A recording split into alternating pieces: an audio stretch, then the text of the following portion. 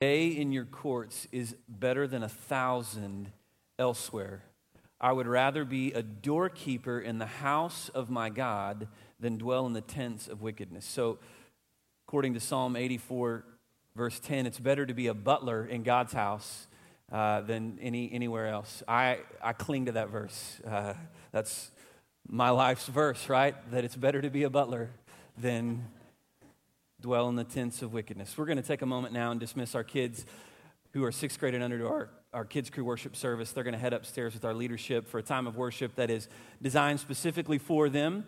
And so, parents, you can release them now if you want to do that. If you're wondering where you're going to find them when this is all said and done, if you're a guest today and you're thinking, where are they going to be when it's all over? Just beyond the balcony exit on this east end, there is a large room where they'll be gathered, and we'd be happy to help get you there if you can't find it on your own. But that's where they'll be in our Kids Crew worship time and when the service is over today for you to claim them. We're going to be in Galatians chapter 3 this morning, studying our way through the book of Galatians, a series that we've entitled The Heart of the Gospel, because throughout the book of Galatians we find that Paul is writing about fundamentally the gospel. The message of the book of Galatians is about the gospel itself, the very heart of the gospel, so that the Galatians would understand and know what the gospel is really about, because the idea is that there are a lot of other messages that want to cloud out the truth of the gospel. There are a lot of other messengers who want to come along and preach or teach another message than the gospel message itself that Paul had delivered to the Galatians. And so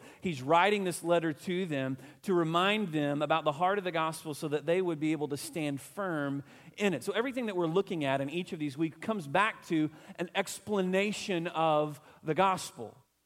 That it's all about understanding and knowing the gospel, and not just for the sake of knowledge alone, not just knowing the gospel so that we can, pass a Sunday school test, or so that we might be able to, pat ourselves on the back and say, look at what I know, or I'm proud of what I understand. But the purpose of understanding the gospel is always greater than just knowledge itself, because understanding the gospel always moves us to action.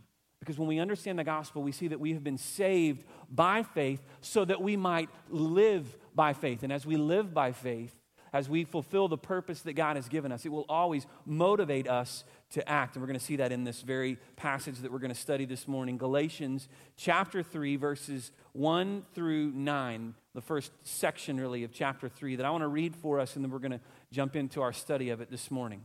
Paul writes, "O foolish Galatians, who has bewitched you? It was before your eyes that Jesus Christ was publicly portrayed as crucified. Let me ask you only this: did you receive the Spirit by works of the law or by hearing with faith? Are you so foolish? Having begun by the Spirit, are you now being perfected by the flesh? Did you suffer so many things in vain, if indeed it was in vain? Does he who supplies the Spirit to you and works miracles among you do so by works of the law or by hearing with faith? Just as Abraham believed God, and it was counted to him as righteousness. Know then that it is those of faith who are the sons of Abraham. And the Scripture, foreseeing that God would justify the Gentiles by faith, preached the gospel beforehand to Abraham, saying, in you shall all the nations be blessed. So then, those who are of faith are blessed along with Abraham, the man of faith." So this morning we're going to see in this passage three different things that relate to our understanding of the gospel. And as I give you these three things, then in the end we're going to put all of them together to see that really these three different elements that lead to a deeper understanding of the gospel end with our purpose, end with not just taking these things inwardly, but that we would live them outwardly in the way that we respond to this truth. So the first thing we see is the gospel pursuit. Gospel pursuit. And you see that in your notes it says that because of his love for us, God has been working a plan to redeem us from our sin since the foundation of time. Literally, since before creation, from the very beginning, God has been working a plan to redeem us from our sin. Ephesians chapter 1, Ephesians chapter 2 tell us about this. You can read there, and I'm not going to preach that to you now because I want to stay in this text and really drill down the heart of what Paul is writing about here. But that's a great place to study that. From the foundation of time, God has been working a plan to redeem you from your sin. One of the things that I do as pastor, of course, one of my functions is in performing funeral ceremonies or funeral services, however you want to call that, for folks in our body who pass away. And as a pastor, anyone who's ever conducted a funeral could tell you it's both a privilege and a burden to do that. It's a privilege because you are able to stand with a family in a moment when you know that their hearts are heavy, when they're broken, when they're grieving, and you get to help reflect on the truth of God's word and his love for them and his pursuit of us. It's also a tremendous burden because you feel the weight of wanting to honor someone's life. That's not a small thing in any way as you can imagine. And over the years that I've served as your pastor here, I've been privileged to do several services with Johnny Timms, my predecessor. In fact, I tried to actually go backward this week because I was thinking about this and count up how many services Johnny and I have done together where we've participated together. And I've lost an accurate count along the way, but it's more than 20, somewhere upward of 20 services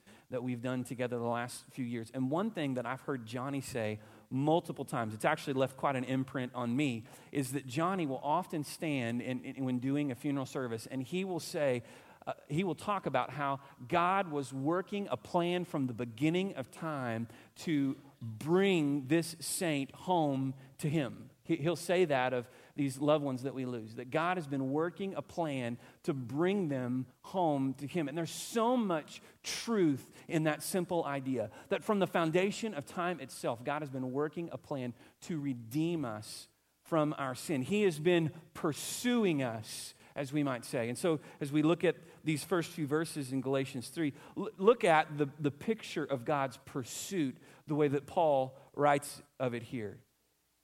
He says, let me ask you this. Did you receive the Spirit by works of the law or by hearing with faith?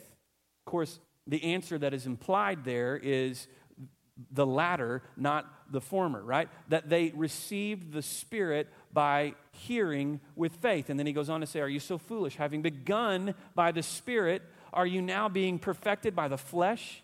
Again, it begs the question, right? The answer, of course, is no. Having begun by the Spirit, you're not dependent upon the flesh now to save you. Did you suffer so many things in vain, if indeed it was in vain? No, you didn't suffer in vain, is implied there again, right?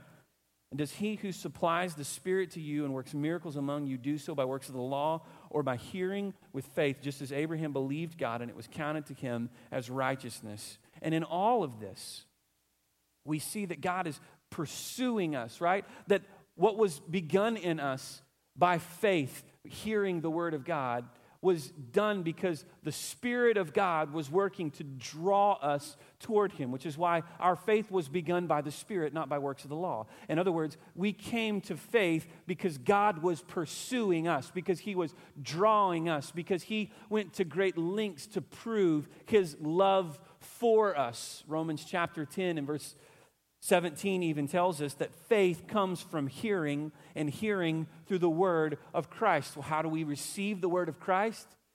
God gave it to us. He revealed it to us so that we might have that word, so that we might ultimately know him. So this hearing with faith that he speaks of in verse 2, again in verse 5, tells us that God has been pursuing. We have heard the word and received it by faith because God has been working all along so that we might hear the word, so that we might understand and know his love for us. In other words, it's a beautiful picture of God's loving pursuit of us. It's not a product of your works. It's not something that you work toward or something that you earn, but it's because God loves you and he's been pursuing you. He's been revealing these things to you.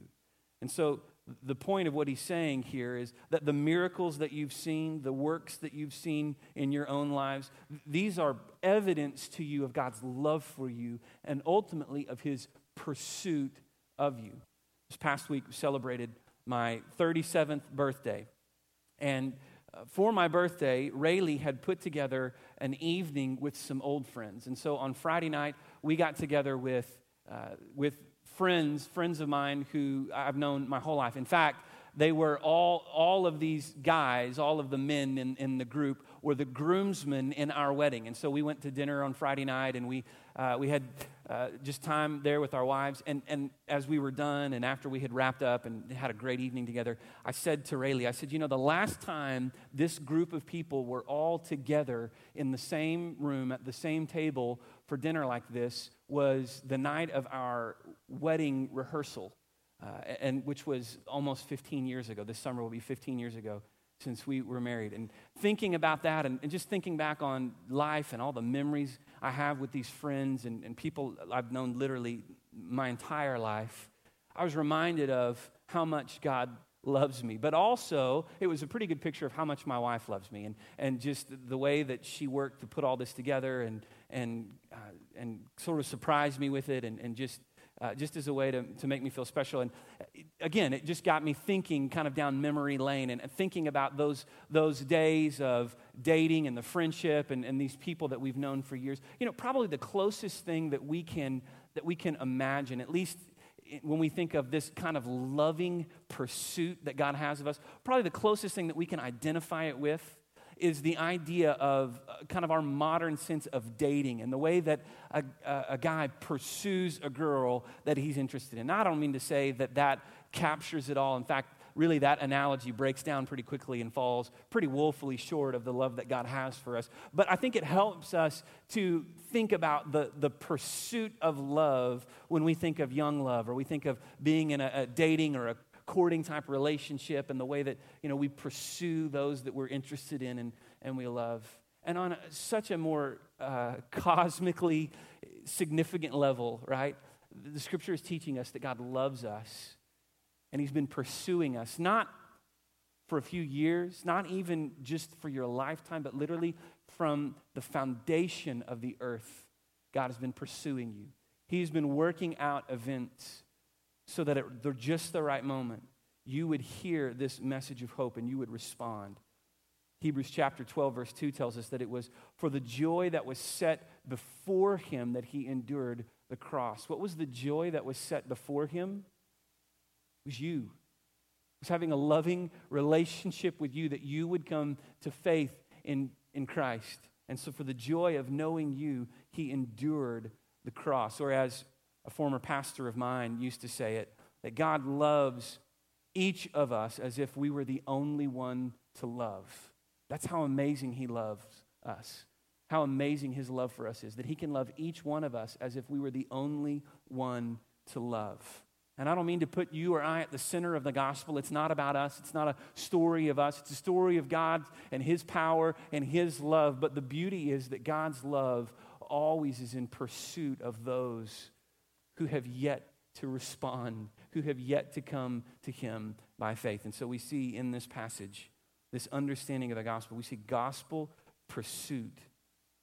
But not only do we see God's pursuit of us, secondly, we see His perfection of us. Gospel perfection. In verse 7, it says to us, "Know then that it is those of faith who are the sons of Abraham." Now, when I talk about perfection here, I don't mean your perfection. I don't mean that God saves you and that He makes you perfect. Rather, at the moment of your salvation, just as we studied last week, chapter 2, verse 15 taught us that at the moment of your salvation that you were justified in Christ, that He saved you, that He redeemed you from sin. The perfection that you have, the righteousness that you obtain is not your own. It's the righteousness of Christ that is given to you. The word that the Scripture will use often is imputed, that it's imputed to you, meaning that it is made yours, not because you've earned it, but because God has granted it to you, because He's given it to you.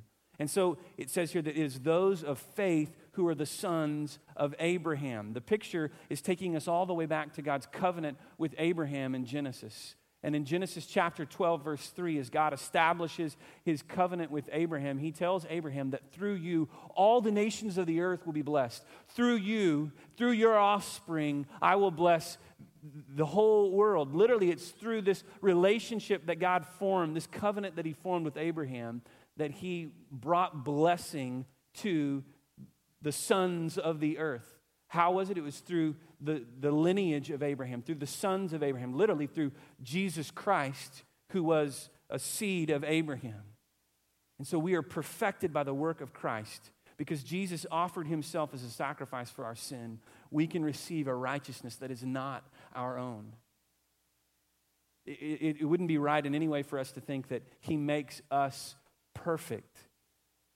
But rather we understand that Jesus was perfect and we receive his righteousness, that it's given to us when we are justified by faith in Christ. That's what Paul writes to the Galatians here in Galatians chapter 2, verses 15 and 16. It's what he writes to the Romans about in Romans chapter 3, verses 23, 24, 25, that we also saw last week.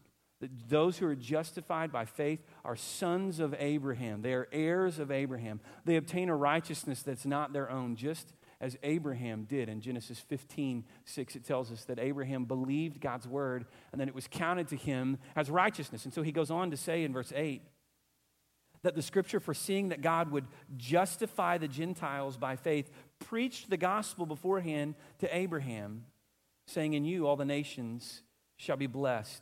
So what does it mean here that to Abraham that the gospel was preached? Well, in other words, God said to Abraham that I'm going to send one through you, through your lineage, who's going to redeem everyone, that through you all of the nations of the earth would be blessed. That's a foretelling of the coming of Jesus. So even to Abraham, the promise was made that there would be one who would come through you, who would save and redeem this curse of sin that has you trapped, and through him, all of the earth will be blessed. It's the gospel message that was given even to Abraham. And it says in Genesis chapter 15, that Abraham believed and it was counted to him as righteousness. So we saw that salvation always comes as a work of faith and not by works. Even in the Old Testament, it was through faith that they were counted righteous, trusting in this promise of one who would come. So salvation has always come through faith in Jesus. You know, one of the ways that the gospel is distorted in this setting, in this context where Paul is writing to the Galatians, one of the ways that the gospel is being twisted, if you will, is that there are the Judaizers who are coming in and they're saying to the Galatians that it's not just faith in Christ alone that will save you, but faith in Christ plus following the works of the law. That now you've got to adopt the system of the law and you've got to be faithful to the law. Of course, Paul's purpose in writing is to remind them that is not the heart of the gospel message. That is not the gospel that we preach to you. That it's faith in Christ alone that saves, not in any other thing that we would add to him. So we're saved by grace alone, through faith alone. You know, one of the ways that the gospel continues to be distorted today is that we would twist it and that we would add to it, that we would make it faith in Christ plus something else. And so there are many today that preach the gospel as a means of wealth, as a means of happiness, as a means of success, a means of power. But hear me when I say this, that if we would distort the gospel by adding anything to it other than faith in Christ alone, if we pursue Jesus for anything other than just the joy of knowing him and being saved and redeemed, if the gospel for us is a means to anything else, then we're not really trusting in him, and our faith is empty and worthless, just as Paul is writing to the Galatians here. So if for you, if the gospel is a means toward self-empowerment somehow, as some would twist it and make it today, if the gospel for you is a means of getting what you want, if a gospel is even just a means of saving you from the reality of hell, which scares you, then you don't really understand, because the purpose of the gospel is not to give us other things. The purpose of the gospel is to give us Jesus. The goal of our faith is not Jesus plus success, plus wealth, plus fame, plus power, plus moral goodness. The goal of the gospel is always to save and redeem us from our sin. And so there's no greater purpose than knowing Jesus and in his salvation. That's the heart of the gospel message. And gospel perfection comes about when we receive the righteousness of Christ, when we are perfected in the sense that we are justified before God through faith in Jesus Christ. Not our perfection. He doesn't make you perfect so that you'll go on from that point living without sin, but rather we receive the righteousness, the perfection of Christ, which we do not deserve. So we see gospel pursuit, gospel purpose, and then finally gospel pursuit. I just gave you the third one, gospel perfection, and then finally gospel purpose. Gospel purpose. Because the work of the kingdom is not finished, God wants to use us to reach others with the gospel message. The reality is that once we've been justified by grace through faith, this righteousness that is imputed to us, this righteousness that is given to us, then joins us in God's purpose to spread the gospel, to spread this covenant pursuit to the ends of the earth. Just as Paul writes here, he says, so that in you all the nations shall be blessed. That's the promise that was made to Abraham, but it's the promise that is extended through us. We are both living in the fulfillment of that promise in our lives. Literally, the reason that we believe, the reason that we have heard the word and believed the word is because others have been faithful to this purpose, that they would share the gospel, that they would preach the gospel, so that through them, others might hear and believe. And then we, once we come to faith in Christ, are given that same purpose, that we would share that message so that others might hear and believe in Jesus. And so I shared with you Romans chapter 10, verse 17, which says that faith comes by hearing and hearing by the word of Christ.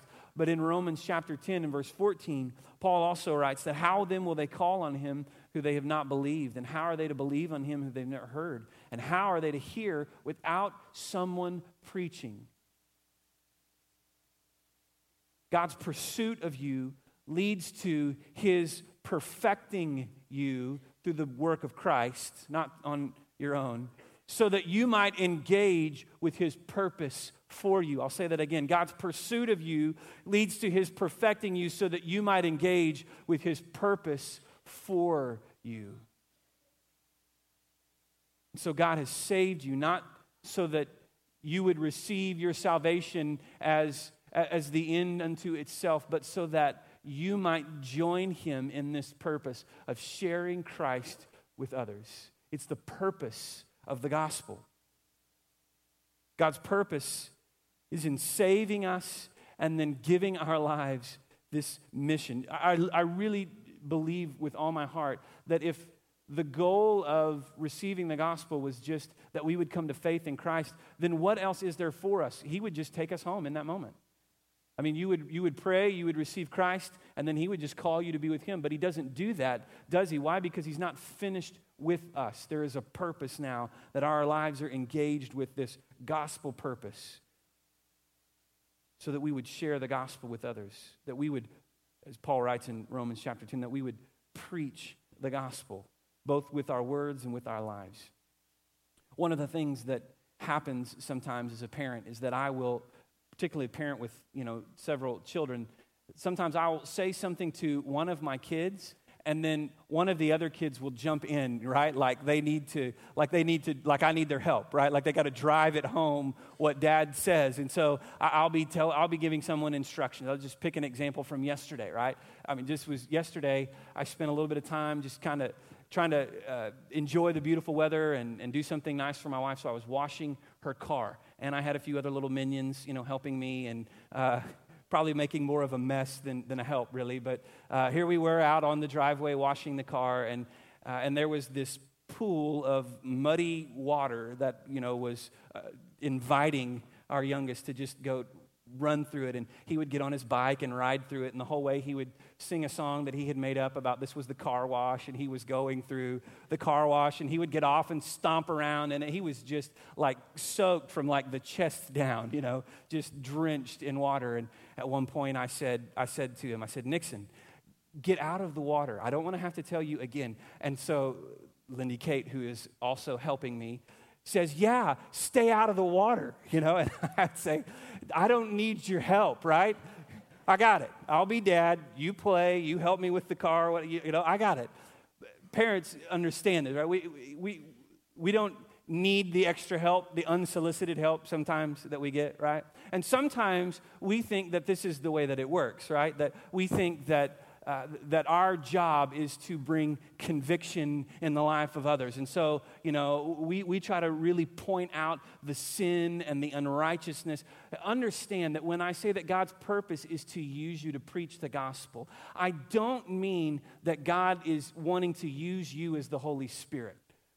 The Holy Spirit will do its job well enough, thank you, without your help, without my help. But rather, we are to proclaim the goodness of Christ, that we're to proclaim the love of Christ, God's loving pursuit of us that has perfected us by giving us a righteousness that is not our own, that we proclaim, that we preach the gospel, not by pointing to the sin in someone else's life and saying, this is wrong and you've got to change that, but rather by lifting up the goodness of Christ. Jesus himself even said that if I be lifted up, I will draw all men unto myself. We don't have to do God's work for him as though somehow it were lacking. Rather, we engage in that purpose so that we might display the goodness of Christ to the world around us. And so his pursuit of you leads to his perfecting you so that you might engage with his purpose for you. The story doesn't just end with you. You have been saved by faith so that you might continue to live by faith for the one who has redeemed you. And so this morning I wonder, could you say that I am engaged in God's purpose for my life? That I have understood his gospel pursuit of me, that I have received his gospel perfection by the saving work of Christ in my life, and that now I am engaged with his gospel purpose because I'm using my life. I'm using what I have been given to lift up the name of Jesus so that others would see and believe.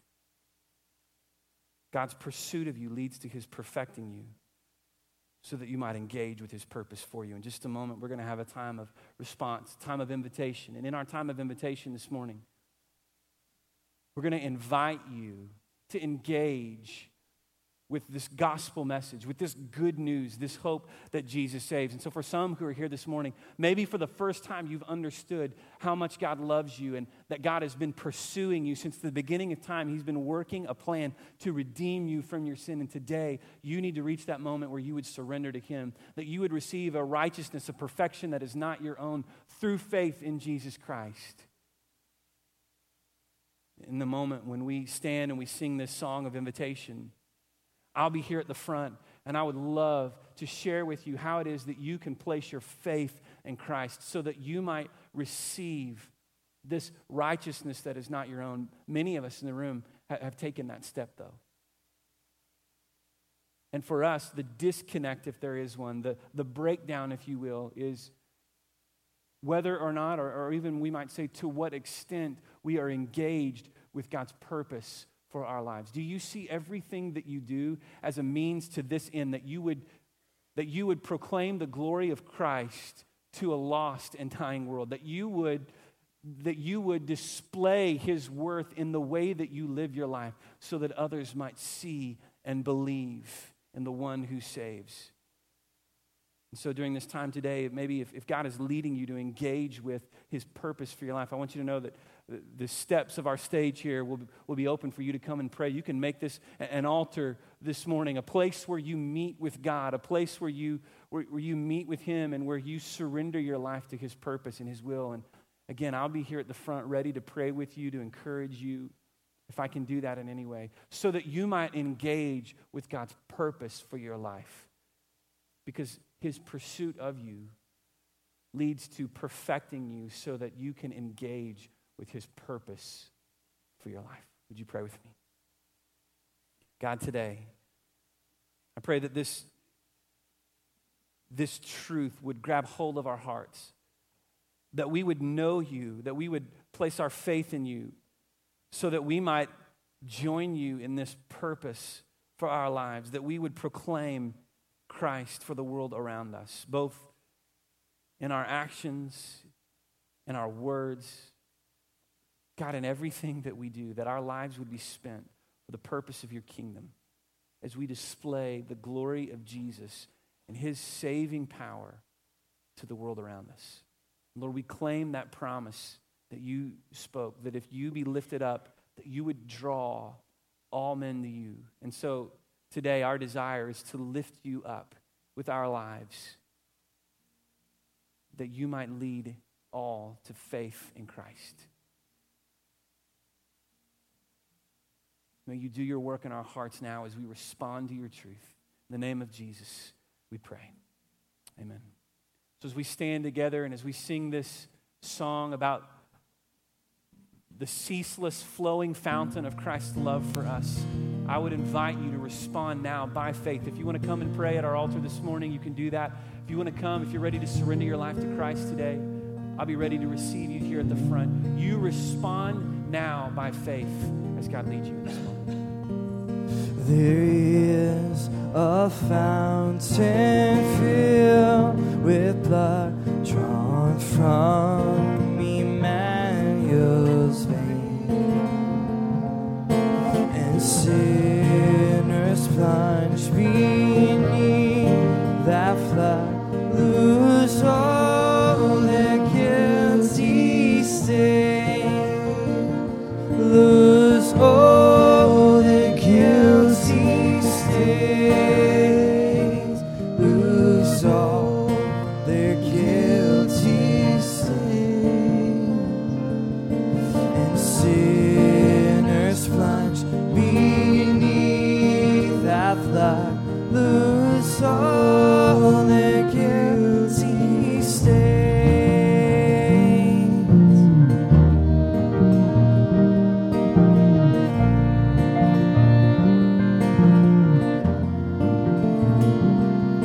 The dying thief rejoiced to see that fountain in his name.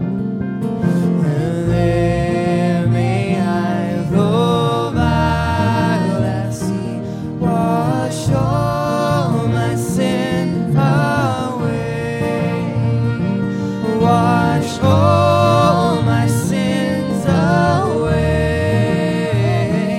wash all my sins away.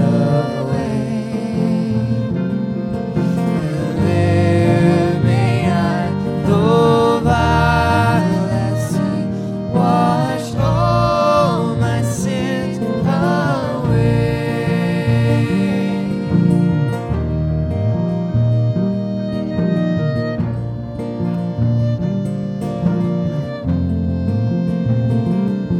Their sins by faith I saw the stream by flowing wounds supplied. Redeeming love has been my theme and shall be till I die, and shall be till I die, and shall be till I die. Redeeming love has been my theme and shall be till I die, and shall be till I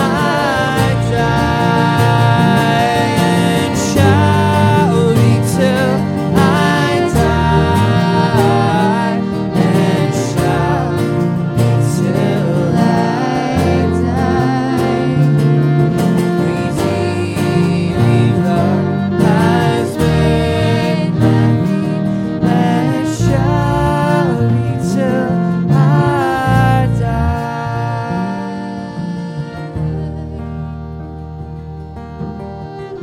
Think about the words to that song, that redeeming love has been my theme. The theme, of course, is really the theme of something is what it's all about, right? It's the central idea that is woven throughout a story, is its theme. And so what we're seeing is that redeeming love would be the theme of my life, that it would be the central idea, the defining truth of who I am. would be the redeeming love of Christ. In other words, that our lives would proclaim his glory, that we would lift him up so that others would see and believe.